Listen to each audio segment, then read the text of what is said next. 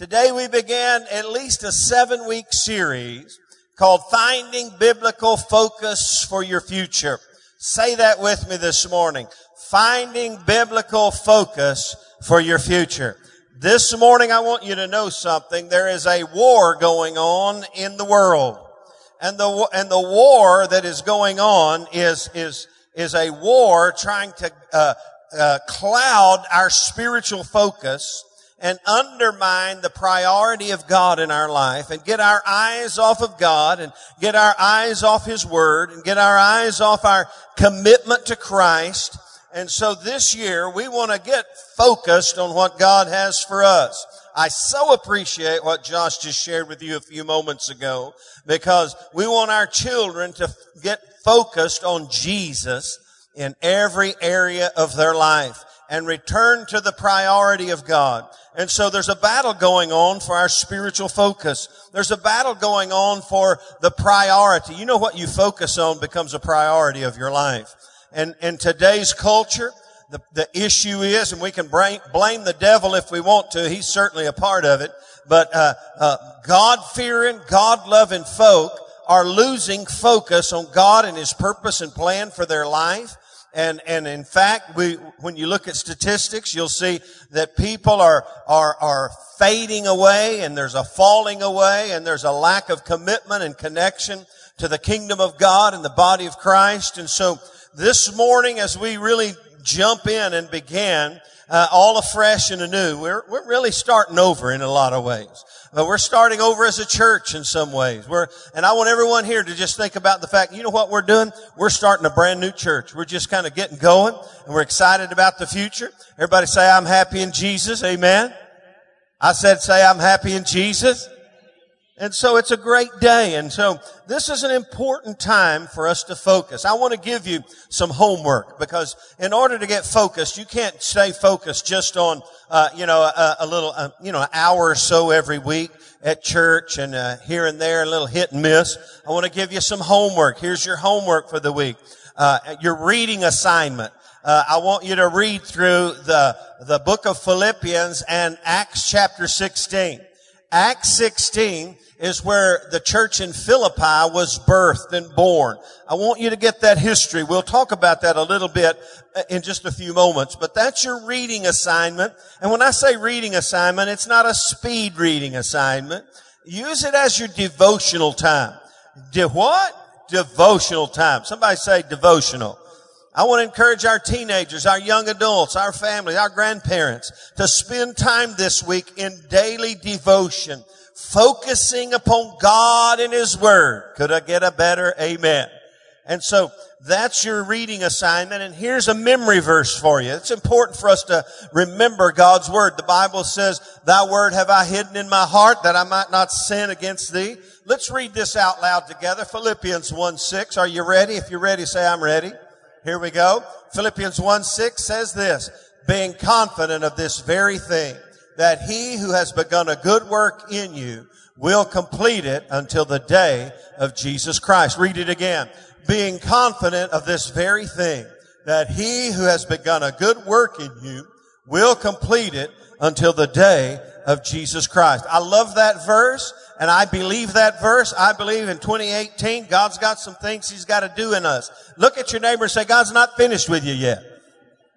He's not finished with us yet. We got to have some confidence in what He's up to and what He's doing. All right? We got to trust Him in every area of our life. Amen. Yesterday morning, I was texting my friend, Pastor Sonny Canancer. I texted him a little too early yesterday morning because I forgot he was in Hawaii for a conference. And so we were texting back and forth. He said, thank you very much. You woke me up at 4 o'clock this morning. But then a little later, I get a phone call from him. It was 8:07 or 8:15 there. And he said this, Sam, turn on the news. I said, what's the matter? I could see something in his voice. He said, Susan and I just got a warning on our telephones that a ballistic missile is headed towards Hawaii. This is not a drill. And it freaked them out. It freaked me out. And, you know what? Pastor Sonny later he told me this. He said, you know what?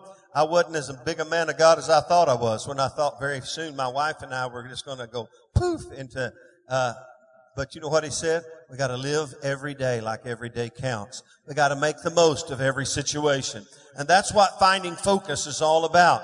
Being able to prioritize and making the most of what God has given us every day and every hour. And I want to encourage you to do that this year in 2018. I'm going to, over the next 7 weeks, this one included, I'm going to give you 7 big biblical focal points for 2018. We're going to look at 7. Here they are. This is where we're going. You want to see them? Number 1 today, we're going to focus on the family. Somebody say the family. Not just our biological family, but really the family of God. Number 2, we're going to focus on faithfulness. Somebody say faithfulness. All these are found in Philippians. Not only the faithfulness of God, but being faithful to the family of God and faithful to God. We're going to focus on forgiveness. Somebody say forgiveness. Listen, if you want to move into the destiny of God for your life with great power and authority, you got to tackle and get the victory in the area of forgiveness. You got to be, how many of you know if you want to be forgiven, you got to be a forgiver? Amen. And then fruitfulness. We'll see in Philippians that Paul is really encouraging and praying for the Philippian church to be fruitful in all areas of life. And then fearlessness. That is people full of faith who choose to look fear in the face and say, I'm going to trust God. And then here's one I shared with you earlier. It's forgetfulness. How many of you know if you want to move forward, there's some things you just need to do what? Forget about it. Everybody say forget about it. And then finally, and these are not in the particular, I'm not sure how this order, and you've already learned this, we're going to focus on finances, on getting our house in order, financially healthy and whole, and be able to get out of debt. Somebody say get out of debt. Amen. And we're going to trust God that not only in your life and in your finances, but in the finances of this church, that we're going to see the blessing and the favor of God come upon us in greater measure. That's one reason you need to be here Sunday at 9:15, not just for donuts, but in fellowship, but to begin to break the back off of poverty and debt in your life and get the blessing of God upon you. I'm excited about that. And everybody said amen. So that's where we're going. And this morning, in just a moment, we're going to focus on the family, and the family of God. But before we get there, before we jump into Philippians, let me give you a little quick background about this church family. And I would encourage, you're going to see a lot of this when you read Acts 16, where the church is birthed. But let me just kind of help you understand this church a little bit. It was birthed by Paul the Apostle, of course, and then Paul is, of course, writing back to them in this book of Philippians. It was the first church ever planted in Europe. It held a special place in Paul's heart. In fact, Luke's record in Acts chapter 16, you remember Luke, the physician, wrote Acts.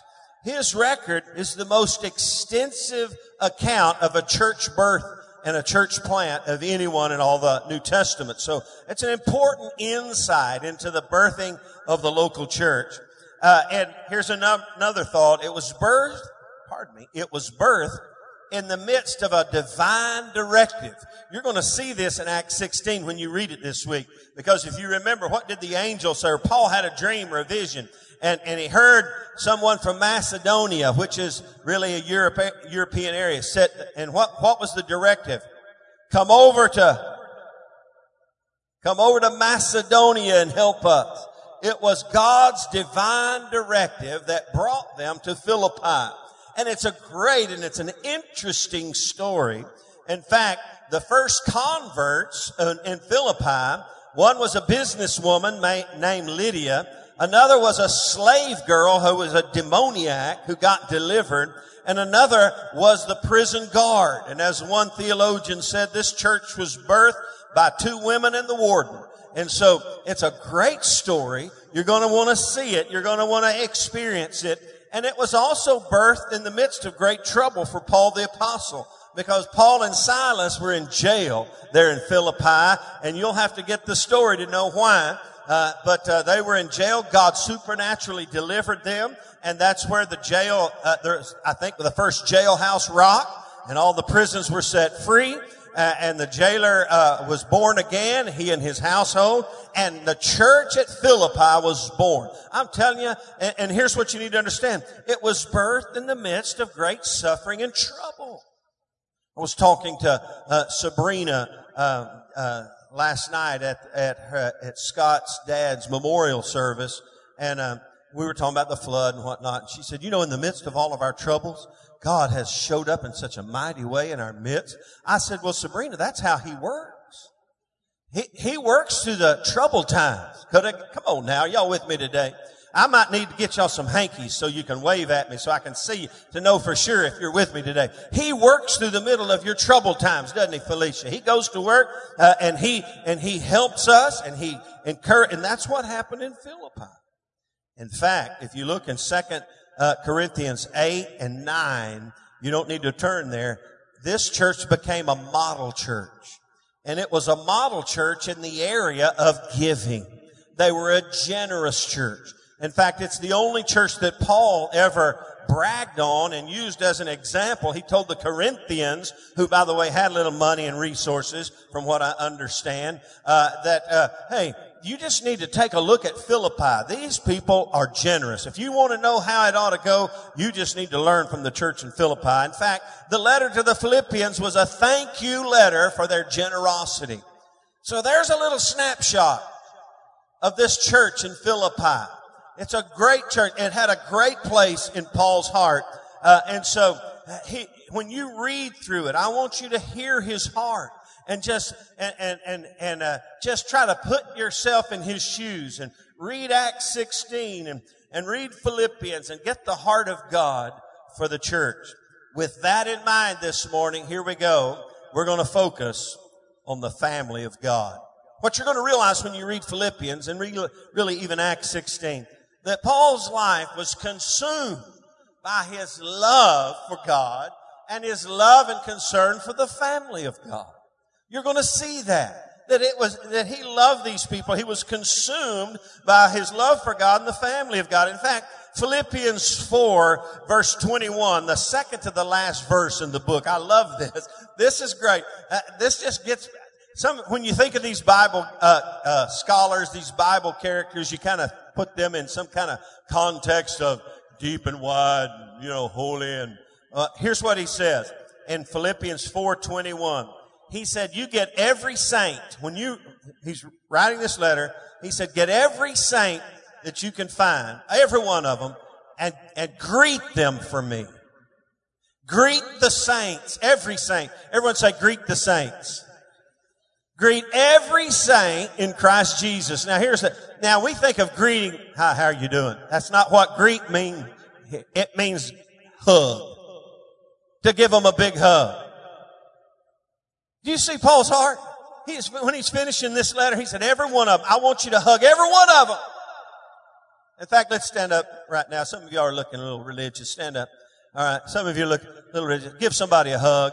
Some of you may be guests. Josh, I'm sorry, man. He's kind of a guest here. I'll send my wife back there to hug you. Beverly, go hug Josh, our guest right there. He needs a hug. Somebody hug one another. I'm telling you, Paul said this. He said, I want to give everybody a hug. He loved the family of God. You can be seated. God bless you. Amen.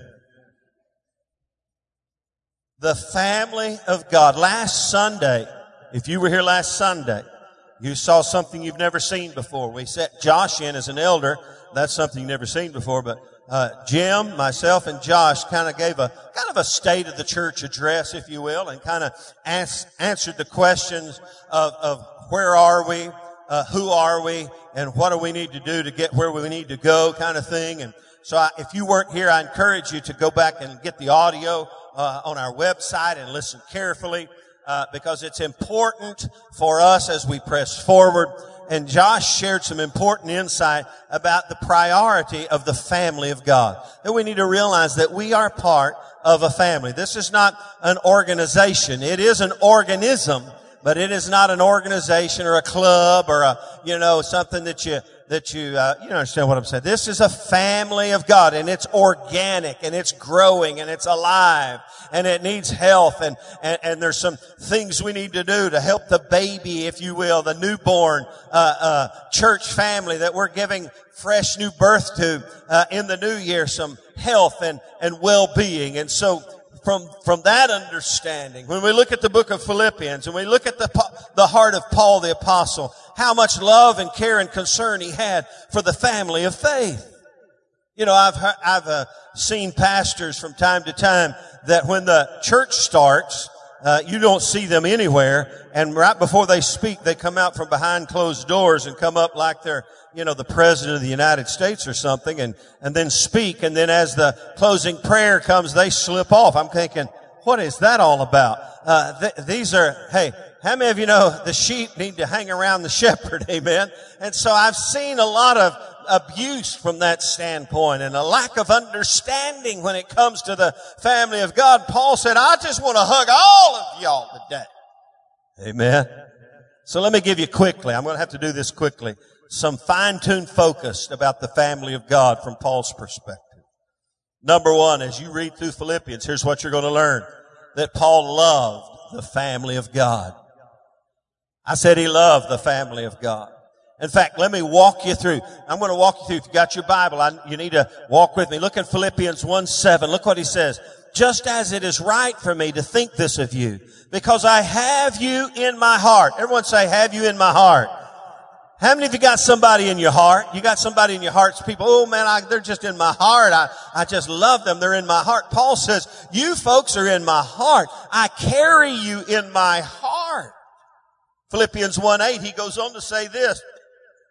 He says, for God is my witness.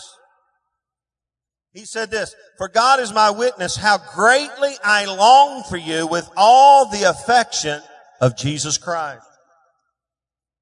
Somebody say greatly long. That's intensely crave. Now, I kind of chuckled a little bit here. Because when's the last time you woke up on Sunday morning with this intense craving to be a part of the family of God? You just get up, on Saturday night, man, I'm intensely craving the opportunity to get to the house of God. That's the way Paul felt about the church. He said, I greatly long to see you. You know, we have an old saying here in America that absence makes the heart grow fonder. It certainly should.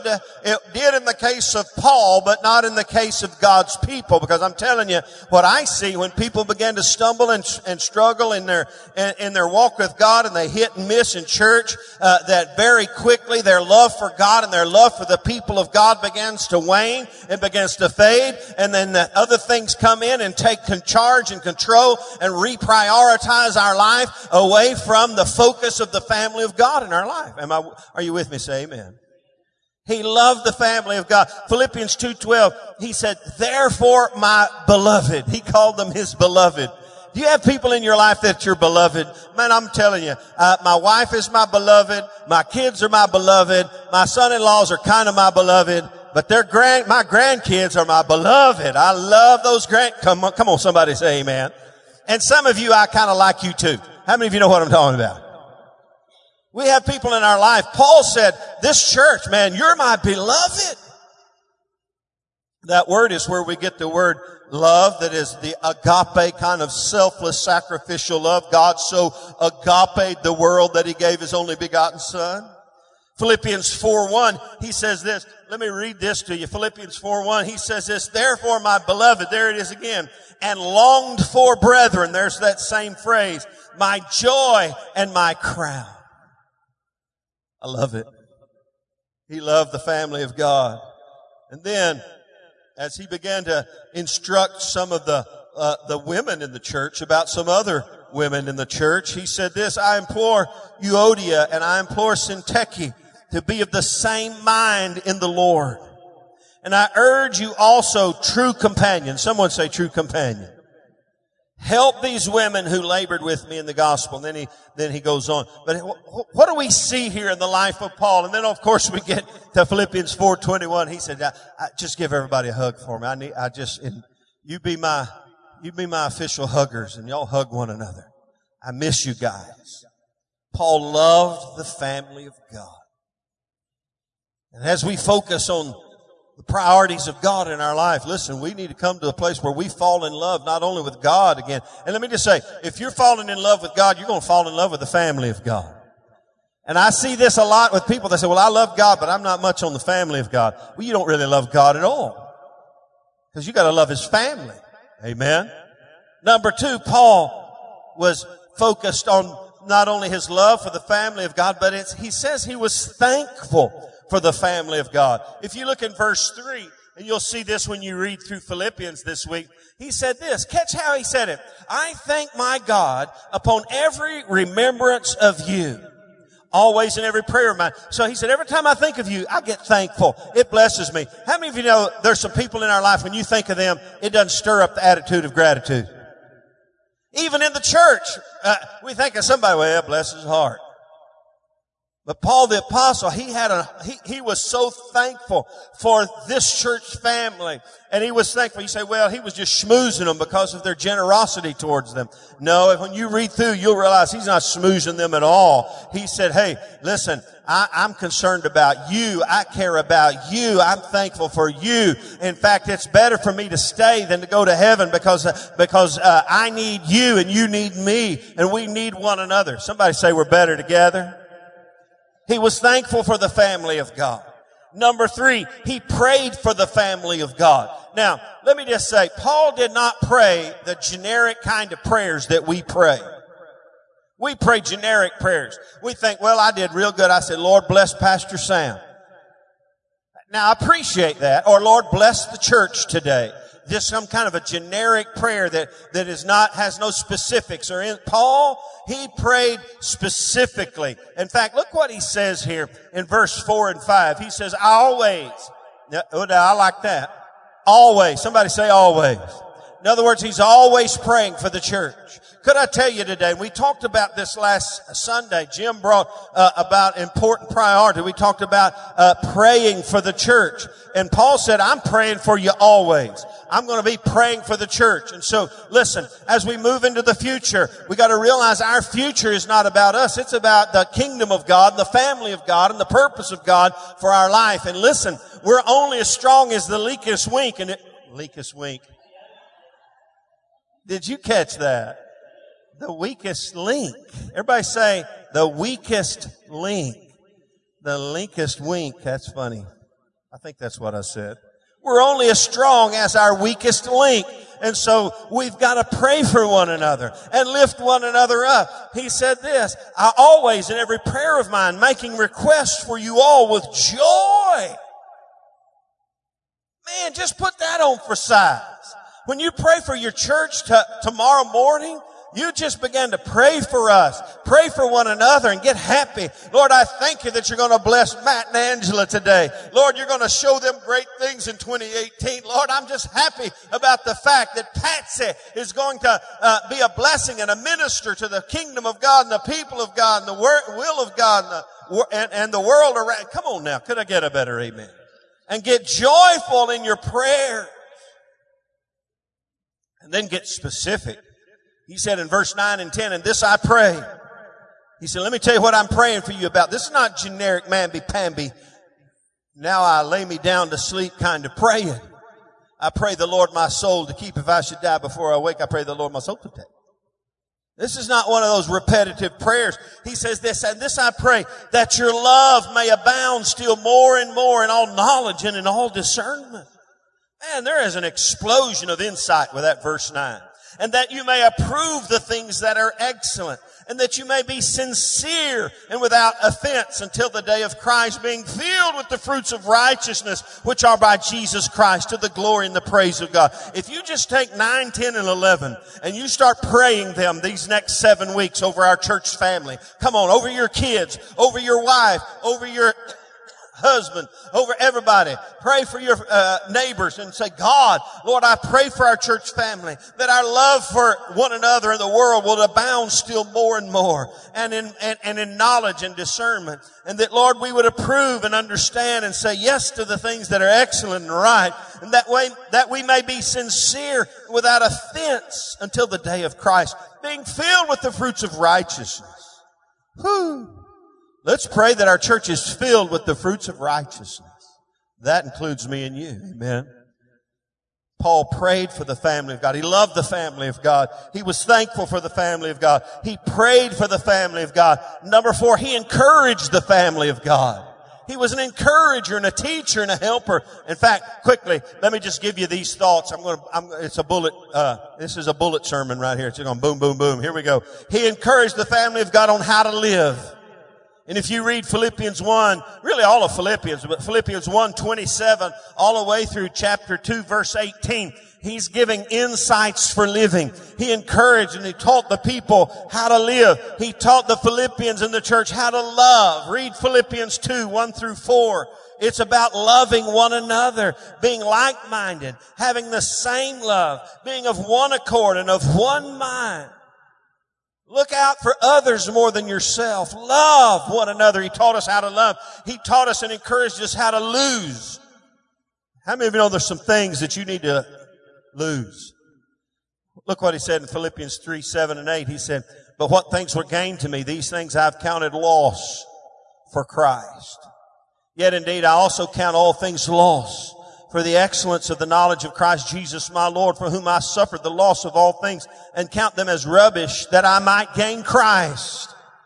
How many of you know there's some things we need to shake off in our life that we might gain Christ? Paul taught us how to lose, and then he taught us how to lay hold. He encouraged us in verse 12 of that same chapter. He said, not that I have already attained or have already been perfected, but I press on. Somebody say press on.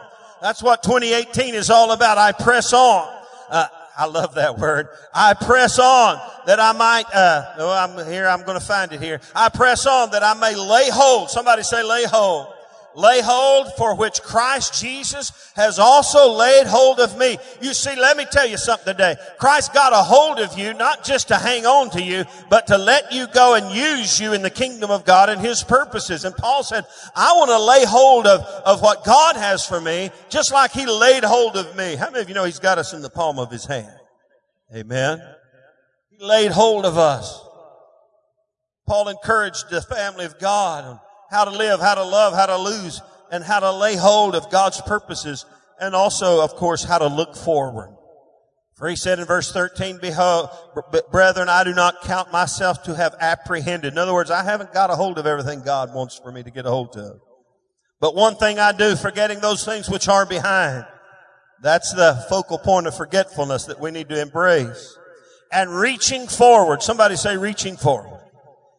If you're not reaching forward in this hour we live in, man, you're gonna come to the happy new year of next year, and you won't be very happy, and nothing will be very new in your life.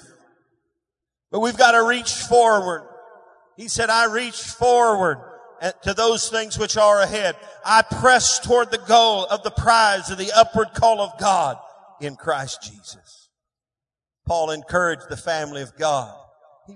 He loved the family of God. He was thankful for the family of God. He prayed for the family of God. He encouraged the family of God. Number 5, he served the family of God. In fact, he and Timothy said this. He said this about them in verse 1 of chapter 1. He says, we're bondservants of God. And how many of you know if you're a bondservant of God, you're going to be a servant to the family of God? In fact, he said this in Philippians 2.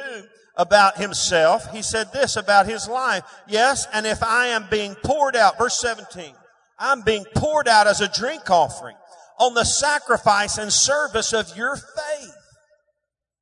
So he was a servant to the family of God. That's what Josh was talking about earlier. And number 6, I think this is hugely important. He guarded the family of God. In fact, in chapter 3, verse 1 and 2, he says this. He says, finally, my brethren, rejoice in the Lord. For me to write these things to you is not tedious, but for some of you it is safe. In other words, it's going to help you. It's going to keep you safe. And then he said, beware of dogs. Beware of evil workers. Beware of the mutilation. For we are the circumcision who worship God in the Spirit. And he goes on to say, and rejoice in Christ Jesus and have no confidence in the flesh. He's talking about evil influences in the world. And he put a guard over them and a warning over them. Beware, beware, beware. Listen, as a church family and as parents, how many of you parents, you warn your kids, you kept trying to guard your kids. Watch out for that. Don't eat that. Hey, wash your hands. The flu is going everywhere. Put on, hey, don't cough at the What are you doing? You're trying to help your kids. Paul came along. He said, you got to beware of these influences. And let me put it in the context of what we're talking about. Beware of the influences that are taking your focus away from God and His church. Clouding a biblical focus for your future. You see, our focus has to be biblical. Let me say that again. Our focus has to be biblical. If we get focused on things that are out from under the blessing and encouragement of the Word of God, you say, Pastor, we got a lot of things to do. How many of you know you got to focus on your work? Like the Bible says, if you don't work, you don't eat. That's important. But we're talking about priority. What has our attention? What has our focus? And Paul did not want the Philippian church, he loved them so much, he didn't want them to lose their focus on the priority of God for their life. And then number 7. Paul focused upon being an example to the family of faith. He said this in chapter 3, verse 17. He said, brethren, join in following my example, and note those who so walk as you have us for a pattern. You know what we need in the church today? Role models and examples. Somebody that we can follow. We used to say this, do as I say, not as I do. Listen, it's time for us to do what God says for us to do and be what God says for us to be, and be able to say to those that are under us, the younger ones, the people to our left and right, people we work with, hey, if you'll just follow my example. That's what Paul said. He was I'll be an example. I'll be a role model to the body of Christ. I love what he said in Philippians 4:9. Man, this is an explosion of insight too.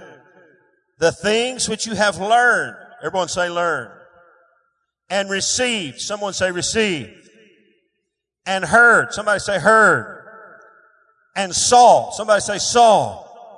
He said the things which you have learned and received and heard and saw in me, these do, and the God of peace will be with you. I'm telling you, that's where we all need to work towards.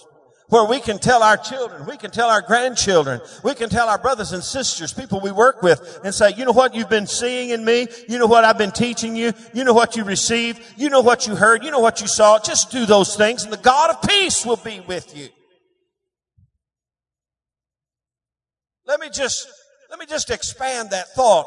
If you walk in an arena where you don't have peace in your life, you're not following after the right footsteps. Hello.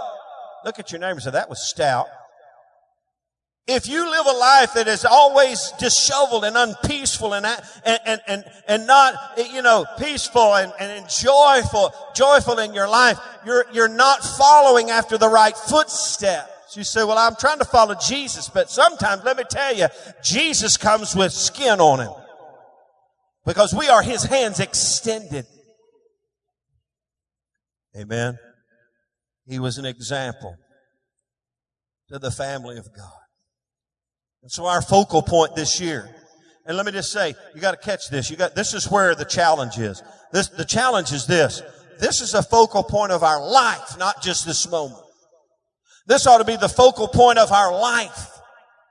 The priority of the local church and the family of God.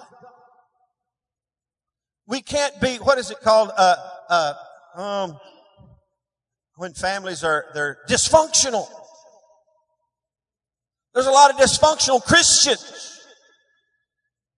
Let me just say to you, I just get right down where we live. In fact, guys, Wednesday night is man church at the Catfish place. We're going to have fun. We're going to have fellowship. but we got to get down with one another and begin to get to know one another and trust one another and take care of one another and pray for one another. And we say, I don't know about that, man. And all of a sudden we become dysfunctional because we don't know how to be relational with one another. Are you with me? Say amen.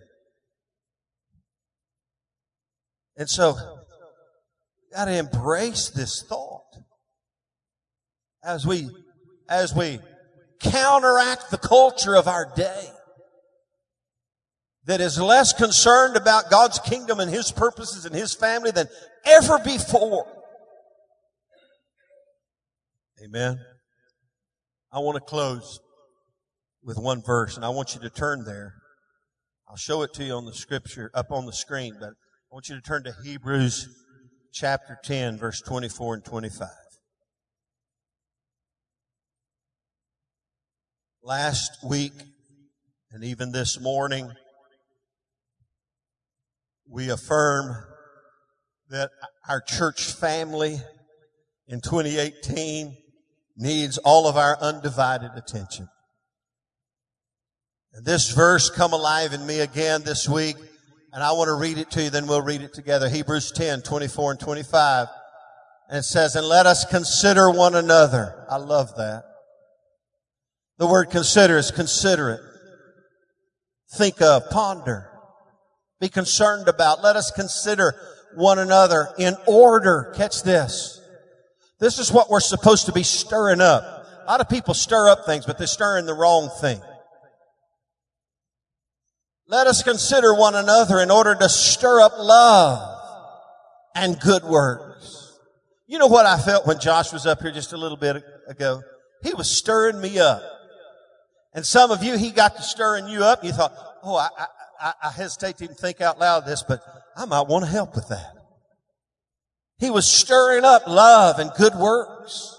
And then look what it says, and not forsaking the assembling of ourselves together. Somebody say we're better together. Not forsaking the assembling of ourselves together as the manner of some. Don't be that some. I know you're here today. I'm preaching to the choir. Don't be that some.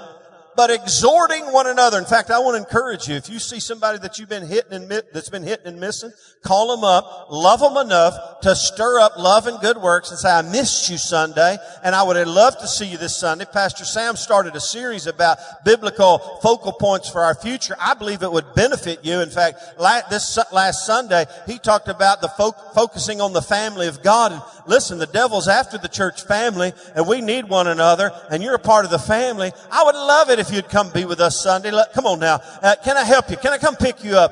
In fact, we'll go out to eat together and stir up love and good works and exhort one another. And so much the more as you see the day approaching. My friend Sonny Canancer yesterday morning thought the day had approached. It was a false alarm. But listen, Paul's not singing a false alarm here. Jesus is coming. Somebody say, Jesus is coming. And He's coming for who? His bride.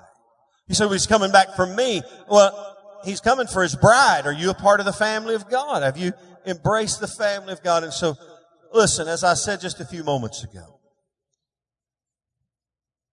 the focus of the family of God can't be just a Sunday morning message. It's got to become the habit of our life, like this verse said, where we reprioritize who we are. You see, some people are just believers who happen to go to church. But some people are the church who go to meet with believers. The family. It's a different way you look at it. In fact, I have some people in our church family, they talk about pastor, they say your church. No, it's our church. It's our family. Could we stand together this morning? And as we did last Sunday, I want us to pray for the family. Pray for one another. In fact, this morning, even though it may be a little uncomfortable, and I don't want to make anybody uncomfortable, if there's somebody close to you, take them by the hand and you know, Paul said, I want to hug everybody. We're just taking hands with one another for a moment. We're going to pray together. And we're going to pray that God would help us focus our hearts and lives not only on Him, but His family. Did you know all that God ever wanted to be was a father to the family? That's all He ever wanted. He's a father to the fatherless. And when He built this thing and He established and He birthed this thing called the church, it became an active, living, organic organism of family. So, Father, today as we come to this point, I pray for my own life and I pray for the focus of my own life, Lord, even as the pastor, that you would help me fine-tune my focus upon the importance and the priority of the family of God. That, Lord, that I would love the family more than ever before, that I would serve the family and pray for the family, encourage the family, warn the family, guard the family. Lord, help me, Lord God, be able to be a thriving, active participant in the family of God called Church on the Rock North.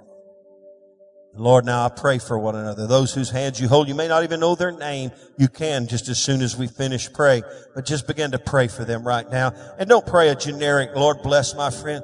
God, just say, God, open their eyes to the importance of the family of God in their life. God, open their eyes and open our eyes to the importance and the priority and the focus of the family of God today. As we move into 2016, Lord, we pray for one another, Lord, that our knowledge and our love would expand and increase. Like Paul said, Lord, that we would love one another more than ever before, Lord God. That we would understand you and your purposes more than ever before. That we would do your will, Lord, and see your kingdom come and your will being done. In Jesus' name. And everybody said, amen. Now, if you didn't know whose hands you were holding, just introduce yourself. You know everybody? You got everybody?